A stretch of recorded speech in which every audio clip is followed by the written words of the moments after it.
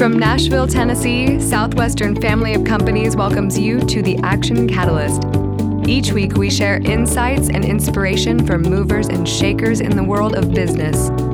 Our goal is to help you increase your self-discipline, overcome procrastination, and help you to take action on all the things that really matter.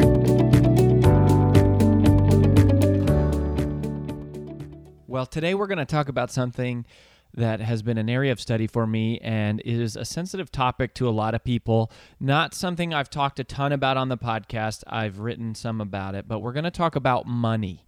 And specifically, we're going to talk about greed, giving, and making money matter. And this is a little bit different of a format because I've got a lot to share on this, and then I do have a guest that I think you'll enjoy. But you know, what you convince yourself to be true about money will largely guide your relationship with money. And what you think about money will affect your ability to acquire it and to manage it properly. And there's lots of misconceptions and misconstrued ideas about money.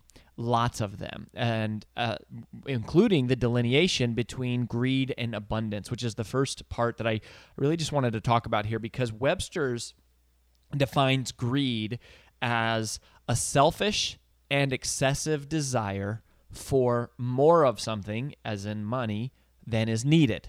A selfish and excessive desire for more of something, such as money, than is needed. And I flat out disagree with Webster's. I think that is a inaccurate and harmful actual definition about greed. Because while greed certainly is related to selfish desire, okay, I think that is for sure. I don't buy into the concept that greed has anything to do with excess or that it has to do with more than is needed. And here's why. Because who is to define what is needed? Right? Or how much exactly is excess? I mean, if you ask the average American, you say, hey, are you rich? Most of us would say, no, I'm not rich. Yet, according to the rest of the world, the large majority of the rest of the world, the average American is quite rich. We are rich, and we don't think of ourselves as rich because there's people who have more than us, but that's exactly the point. It's not a certain level at which point you have too much. So I think greed, instead, it has nothing to do really with how much of something you have. That's what we're going to talk about here, and you're going to hear from a guy who was broke, then became a major millionaire, then went broke again, and then has earned it all back. And we're not going to talk too much in specifics about that, but it's a guy who has a lot of money and he gives a lot, and he does it in a pretty cool way, and he ties it to business. So I hope you enjoy. His name's Cole Hatter. He's got a pretty cool story, and we'll get started just after this message.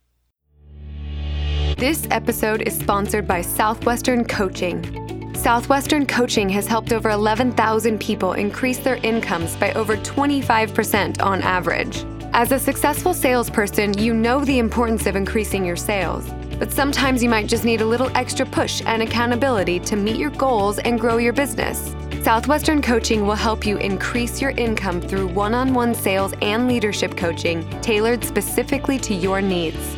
Together, we will elevate sales.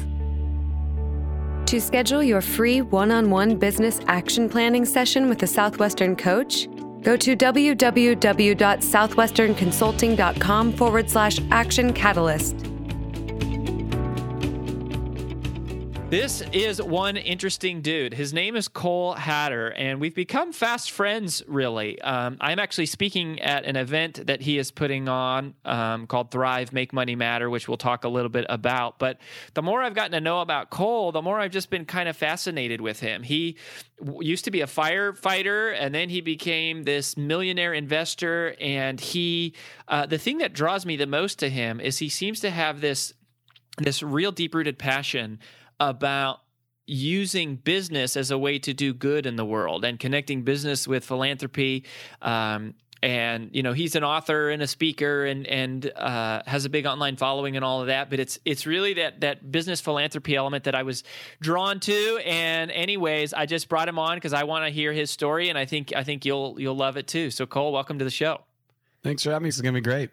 So tell me a little bit about, before we get into the business, philanthropy, because I think people see you as like, oh, this millionaire guy, investor, like, does a money conference and, helps people and all that stuff. But tell me a little bit about the story, like before you had money. Like, how did you get to that place? Totally. So I was a firefighter, and I'll give you the 10,000-foot overview, and we can go as deep into any areas you want. But in high school, I did high school during the day and college at night. My senior year to get all my prerequisites done for my fire academy. Graduated high school, and at 19 years old, went right into my academy and was a firefighter. And I had my whole life figured out. Right at 19, I knew everything that was going to happen forever. And then at 21, I actually got in a car accident myself, where I was ejected out of the car on the freeway going about 80. I got super hurt. They had to shut the freeway down in both directions and life flight me in a helicopter to the hospital because they didn't think I'd survive. And I obviously survived, but I was in a wheelchair for a while. I had to learn how to walk again. I had a traumatic brain injury. And so immediately following that accident, firefighting looked like it was out because I wasn't physically capable of even feeding myself, much less being a firefighter. And I had to move back in with my mom and dad at 21 to literally be hand fed and cared for. And so it was in that season of in a wheelchair figuring out what I would do next that I got a lot of advice from like friends, parents, and distant relatives that I should go back to school, get a degree, and go get a job in the corporate setting. And although the corporate environment's a good fit for some, it wasn't ever what I wanted to do. So I said, well, I need to figure out how to make money on my own while I heal so that someday if I'm physically capable, I can go back to firefighting. And so I'll just do something in the meantime, entrepreneurial to pay my bills. And that was the birth of my entrepreneurial career. I actually first started in real estate and did well, then lost it all and did well again. But tell me about that journey. So you just went through like a lightning storm through a pretty challenging season. I mean, you're this, young strapping guy, your whole future ahead of you. Then you're in a wheelchair living with your parents. You transition and then, so tell me a little bit about real estate and then how you made your transition in and out of that. Yeah. So again, and you are right. I'm trying to be as brief as possible, but that was a rough accident. And what I didn't cover is that others didn't survive. And so I had the grief of losing others and the guilt of being a survivor. And so plus all the physical injuries and all that mess. So I was in kind of a rough spot for a while. So I do want your audience to know it's not like I just bounced back like nothing happened. It was the ugliest season of my life for about 6 months. And then I slowly started recovering. And so in that recovery, I put a lot of emphasis and enthusiasm into real estate. It was 2005 at this point. The accident was in 2004. And so now spring 2005, I started a real estate business, and I live in Southern California. And in 2005, it was exploding. My strategy was buy a house, count to 10 and sell it and double my money. And I thought I'd hit the lotto, man. I asked my dad to be my business partner. And I remember talking to my dad and laughing with him one day. We had just closed a deal, probably made 50, 60 grand. And as a firefighter, I was making $42,000 a year. And I remember talking to my dad like, dude, why does anyone ever even get a job? That blows my mind. Why doesn't everyone just do this?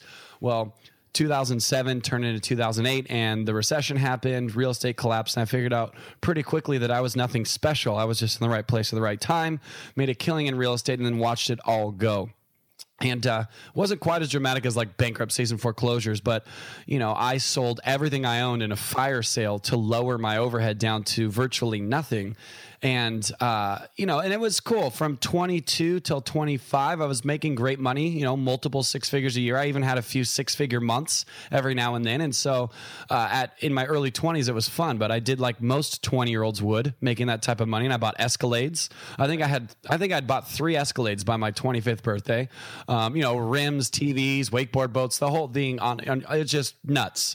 And in that season from about 2008 to 2011 of just scraping by, barely making it, I looked back on that season of just, oodles of cash and what I did with it. And now that it was gone, I had nothing to show for it. I had fun memories and great pictures, but there was no evidence and there was nothing that I did that actually mattered with that. And I said, that's a little bit disappointing that all of that wealth and success is just a conversation or a story to tell, and there's nothing left of it. And so came back. Actually, there's a brief story. I moved to Mexico for 7 months of 2010 and 11 and worked full time with a nonprofit. I completely turned my back on business and everything, and I was just a philanthropist. And I saw what little bit of money I had left, how far it could go. I was in a very, very poor part of Mexico, and I said, you know what, I'm going to go back to America. And I'm going to see how much money I can make, not to go buy crap again, but to see what I can make my money do. Because this is fun. Like having Ferraris and all that was great, but literally feeding a hungry child is better. And, you know, I've got an extra $20 and I can feed a family, but what if I had an extra $200,000? I could feed the city. And so I became infatuated with the idea of doing well in business to do well for others. And so moved back to America in February of 2011, restarted my business in April of 2011, and have gone on to make millions of dollars. And this time I'm doing it differently. I'm still enjoying life. I'm, you know, recording this from my home, which is a beautiful home in Southern California. I have great cars and all of that. But that's not where I find my rewards in life. It's how I make my money matter. And so those are the 2 seasons of business. Made it all, spent it all, lost it all. Came back, made 10 times more than I ever have. And now I'm actually doing things where, heaven forbid, I lost all my money again tomorrow, there would be evidence of things that happened that mattered with what I did with the resources I had when I had them. And this is going to be this is I think is such a great, you know, line, is that Ferraris are great, but feeding kids is better. I Totally. think that is awesome. And anybody who's had any mature person who is not experiencing material goods for the first time, but has had them for a while, it seems like they quickly, or sometimes not so quickly, but they eventually come to this place where they realize the same thing you did, that, you know, you think that the house, the cars, the trips, the whatever is going to bring you the fulfillment, but it's really not. And so talk about, to me, like, when do you feel like you really realized that? Was that in Mexico? Was that when you had the realization that that's not the stuff that really matters? Yes, it was in Mexico. It was actually, I remember the date. It was November 7th, 2010 that it hit me. Yeah, super specific. Well, because there's a lot that happened that day. But, you know, you just touched on something that I think is important to expand on, because you just said something important. Sometimes people will tell me, well, Cole, it's easy for you to live like you live now because you have the money. Like, oh, you know, it's always the quote unquote rich people. They're like, oh, money doesn't buy happiness. But then anyone who doesn't have money is like, screw you, I need it. But I came to this realization in my brokest moment. So that's important to say, that I had money, then I lost it all, and then I made it all back. And it's when I had none that I realized that I should be using my money to make a bigger difference in the world. So I know that cliche, money doesn't buy happiness, and only rich people say that because people who don't have money want it. But it's important at least to point out that I had the realization of what money should be used for when I had none of it, not when I'm so rich, you know, I'm Bill Gates, I'll just give it all away because I have so much. That wasn't me. It was when I was literally like starving in Mexico that I realized what money was for. So you just touched on that. And I want to one thing that you said too, because I think I write a fair bit about money and you know, some of the misconceptions that people have about money. I think in terms of like, well, if you have money, you're evil, and that, you know, money isn't everything. But you made an important distinction there where you said, well, you can do a lot of good with $20, but you can do more potentially with 20,000 or with 200,000. So can you talk about that mindset a little bit? Yeah, totally. And so, you know, back to being in Mexico, I sold everything I had and moved down there, and there was a lot to do with that. It was still some of the baggage I carried from losing those in the accidents I was in, and I broke up with a girlfriend who at the time was just a girlfriend, who's now my wife, by the way. I got her back. Yeah, so married her. But while we were dating, she actually broke up with me because nothing I did wrong. She just knew I was struggling. I had emotional baggage still from the accidents and everything else. So she broke up with me and said, go figure yourself out. And I moved to Mexico. I sold everything I had, which wasn't a lot, and lived off of my savings and made it for 7 months. And I had a Mexican roommate, and he was a part of the nonprofit that I worked for. And on staff, they would feed you, breakfast, lunch, and dinner. It was included in being on staff. And there would be times where he and I were working with the homeless or doing whatever one of the projects was that the nonprofit was supposed to be doing. And we would get back to the base where the nonprofit was based after they had already served dinner. And I would see his face and his expression just drop, because he now knows he wasn't eating until tomorrow, because being a Mexican national, not having a job and working full time for the staff, he didn't have enough money to feed himself. And how I would just go to the local taco stand with him and $2-3 feed him. And how, just because I love this guy, his name is Walter, I still am very close to him. We've become lifelong friends, but how a few bucks could feed him. And then the same thing, I ended up accidentally starting an orphanage when I was down there, which I still have my orphanage to this day. And when I would go and visit the kids, we were taking care of 23 kids, I'd pull over at like a fruit stand and spend $40 and completely fill my car with fruits and veggies and show up and be able to give these kids fruit and vegetables that would last them a week off like $20. And another thing that we were doing, they play soccer down there, what they call it football, on cement. It's a little different than America, but they do like basketball court style, like indoor soccer with walls on a very much smaller I don't know what you'd call it, field, I guess, even though it's cement. And one of the things a nonprofit wanted to do was lay the cement to provide a safe place for the local kids who are too poor to be able to play soccer. And to lay that cement was like $1,200. And I went back to America and sold my goose down couches that I'd picked up at 23 because, I needed those, that I left in a storage unit, brought that back down there and was able to fund that cement that to this day, thousands of kids get to play on every year in a safe environment that's on the campus of the space. And it's like, holy cow, like a few dollars can feed my roommate, $20 can feed my orphans, $1,000 can provide a safe place for kids to play. Like, this is freaking awesome. I want to go back to America so that I don't ever have to worry about money again. I'm going to kill it in business. And of course, I'm not going to live in poverty and be some martyr, but I'm going to make what I can do for others the point and not what I can do for myself. And I don't know that this is something that people just wake up one morning and decide. I was in it. Like, I was watching my orphans starve. And so one of the things I encourage people to do if they want to see what it feels like to make their money matter is, if you're contributing to like the Red Cross, continue to do so. Great organization. But writing a check and putting it in the mailbox or going online and donating, you don't get to see what your money's doing. There's no connection to it. So I'm not encouraging you to stop donating by any means, but I would encourage you to find another way to personally see how your money matters. An easy way for anybody listening to this in any city you live in. Go to the grocery store and buy some non-perishables and some toiletries for 5 people.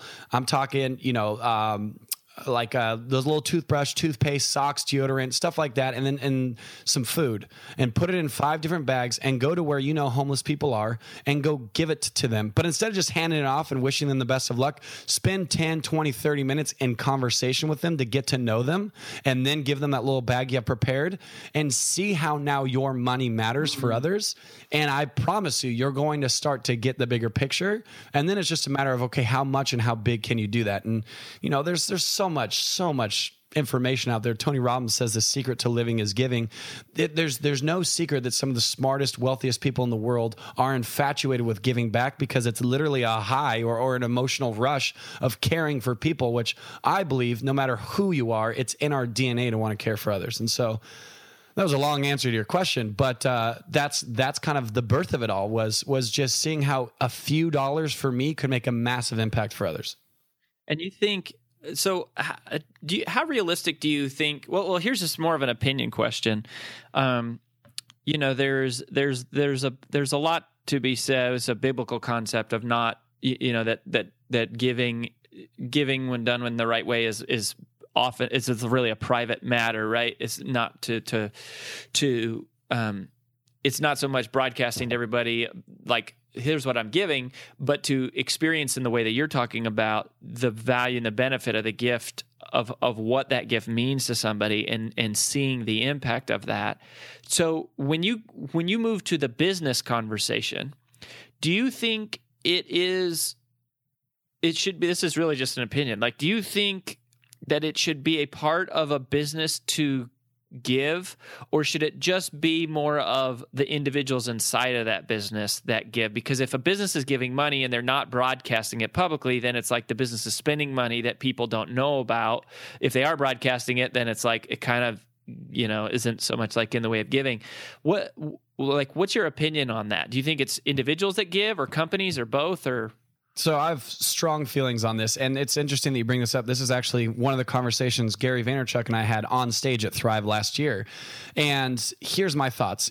You talked about biblical concept. I respect everyone can have their own belief system. I'm a Christian. I read the Bible. It says, give with your right hand without your left hand knowing. And, if you do things only to be seen by others, then it doesn't really count. You're just boasting, right? And so there's something to be said about that. And privately, my wife and I give and tithe and do what we do.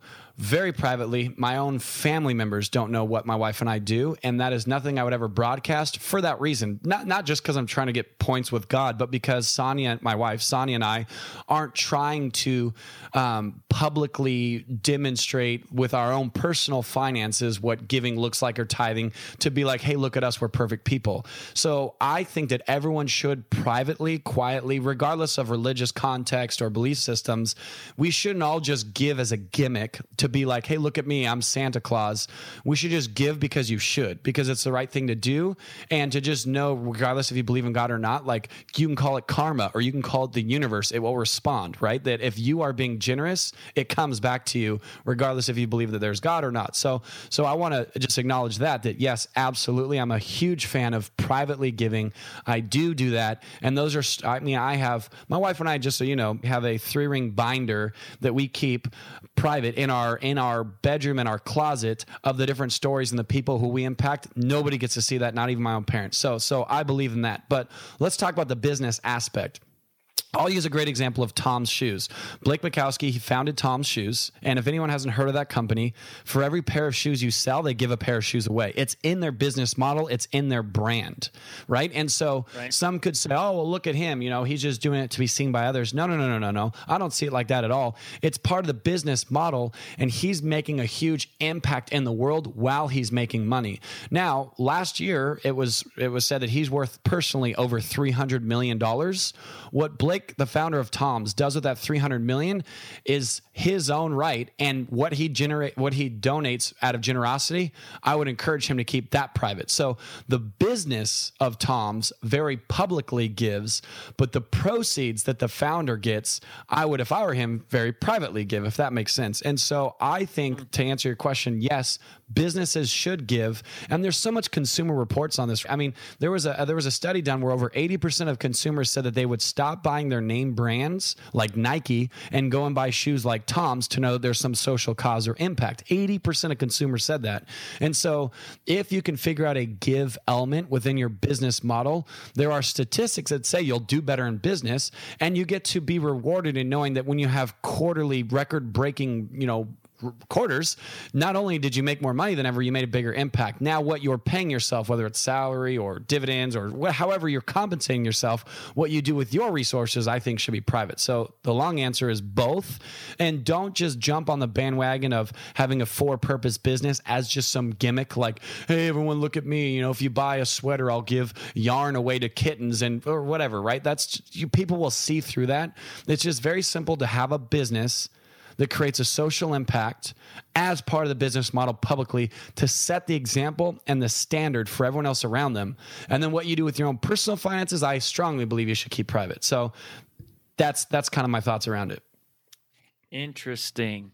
Well, I definitely think people will see through it, and it's it's one of those things I very much believe. Obviously, just because I'm a believer and a Bible reader and Jesus follower and all that. I believe very much in what it says. The bummer is that I think there's a healthy component of talking about the power of giving and the importance of giving, and because a lot of the world's biggest givers do it so privately, I think people don't realize how much generosity there is in the world and how it is okay to give. And I kind of like this separation you're talking about here with the company making the social impact and being very open about that. And Tom's is certainly the textbook case study, if you will. Well, so while we're talking about the Bible, so is the church. You look at any church and they have their outreach projects where they are taking their congregation's tithes and they're adding it up and they're funding missions, they're funding initiatives, they're sending people to other countries, and the church is publicly saying, look where we're spending our money,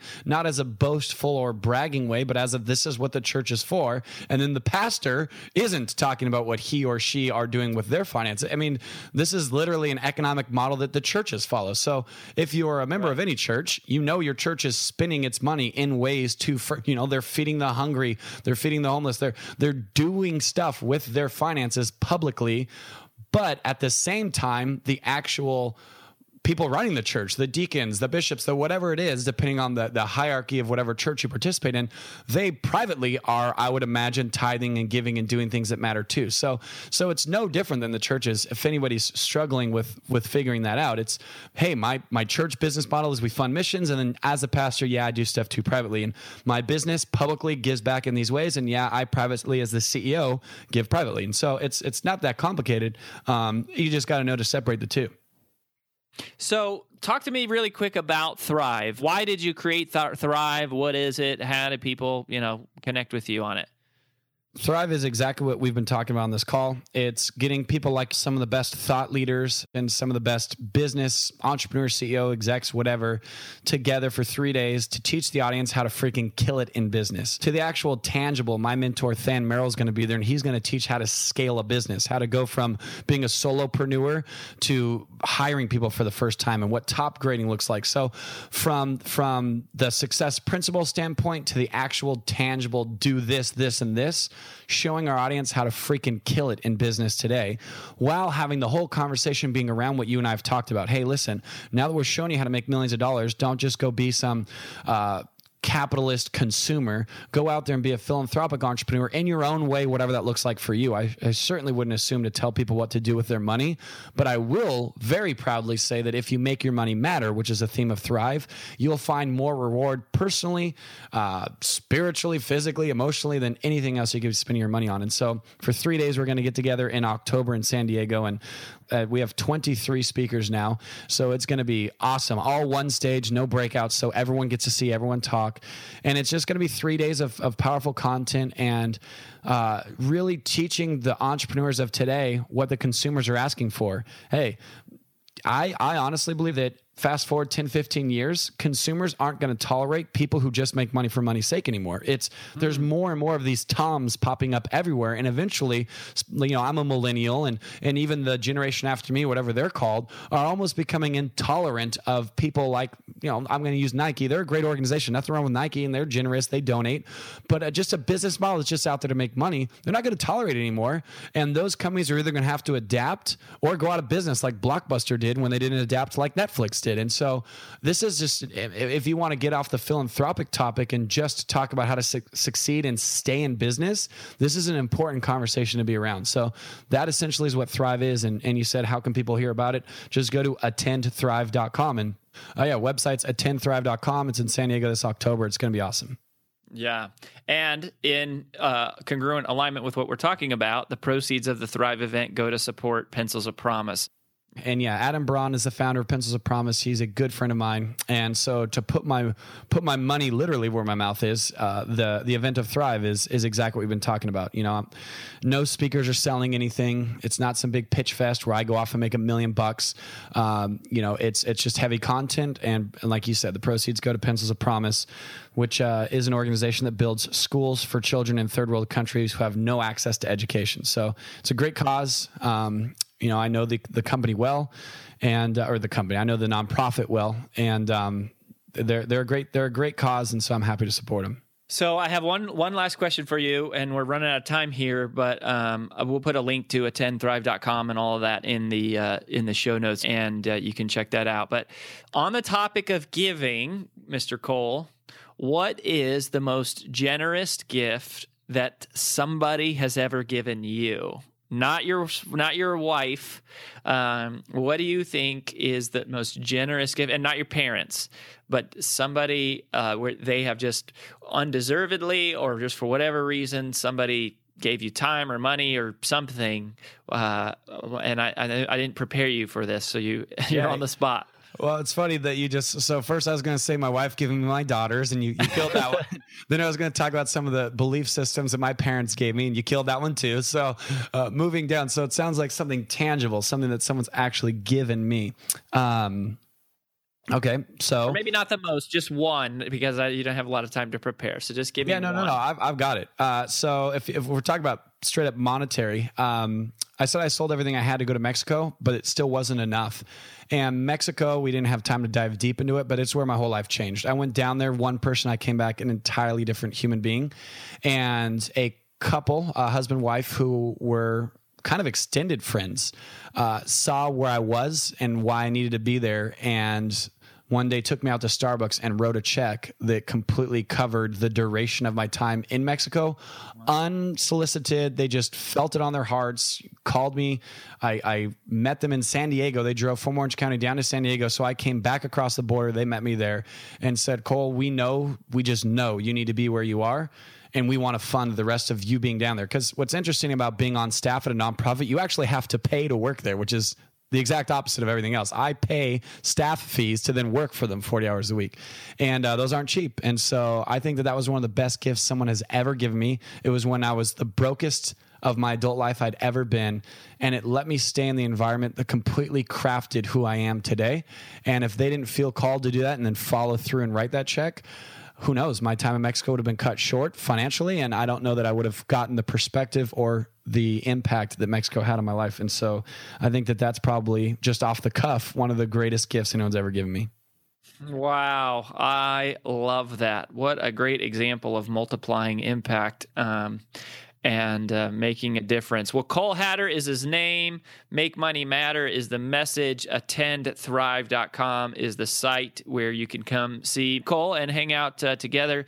If you're interested in San Diego, it's October 2016 is when the event's coming up. And Cole, I just appreciate you, man, and keep preaching and keep helping rich people be more generous and helping people who are not rich yet to become rich so they can be more generous. I love it. Right on. I like how that sounds. What a cool and unique story I think that Cole has. And, you know, it's tricky with money because I think it's one of those things where it's like we should give, but you don't hear people talking about giving a lot because, you know, at least the Bible instructs us that you should sort of do that privately. And so there's not a lot of conversation about it. And then it's one of those things that I think wealthy families talk a lot about money around the dinner table and at family gatherings. And it's a part of like what they discuss is doing business and buying businesses and investing.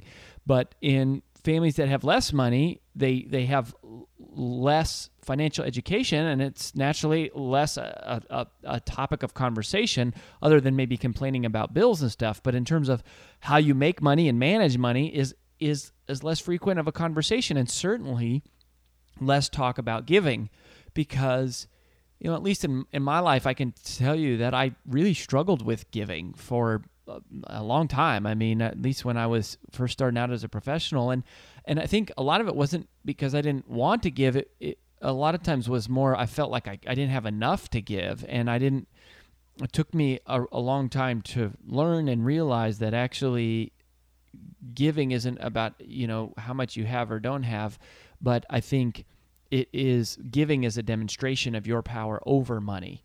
It is when it's one example of how you're letting go of your emotional attachment to money. You're trusting this money to go to good work, or, you know, if you're a person of faith, you're trusting God by giving it, you know, back to Him, and trusting that you will still be provided for. Is that Matthew verse that I shared earlier? But even if you're not a believer, I think we struggle with the idea of giving because, like, I don't have enough because there's all these things that I want. But one of the things about wealthy people is they seem to realize that actually giving is a part of acquiring. Like the sooner you develop the ability to give, the sooner you develop the kind of emotional detachment from money that is the prerequisite attitude for acquiring lots of money, because you start to see it as a tool and less of this sort of like deep thing for survival. And so I think that's sort of an interesting. And we did a study, right, at Southwestern Consulting in the Center for the Study of Self-Discipline, actually, which is a formal entity that we have that we've used to conduct certain studies. And one of our studies found that 70% of people admit to giving less than 10% of their income. There were 3,500 people that were in the survey, so 70% of people admit to giving less than 10%. It was an anonymous survey, but it kind of leaves you wondering, like, why do we have such a hard time giving? And certainly there's that piece of feeling like I don't have enough, but really that's more of a faith issue, right? It's feeling like, well, if I give what I have, then who's going to take care of me?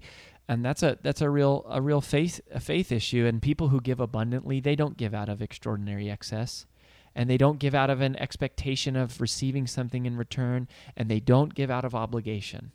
The most generous givers simply give out of thankfulness for every single thing that's been given to them. Well, that about wraps up the Action Catalyst podcast for this week.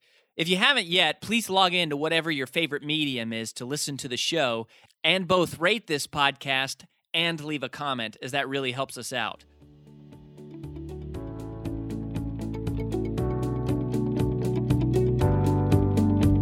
If you enjoy this podcast, please make sure to subscribe, leave a review, and screenshot this episode to share with your friends on social media.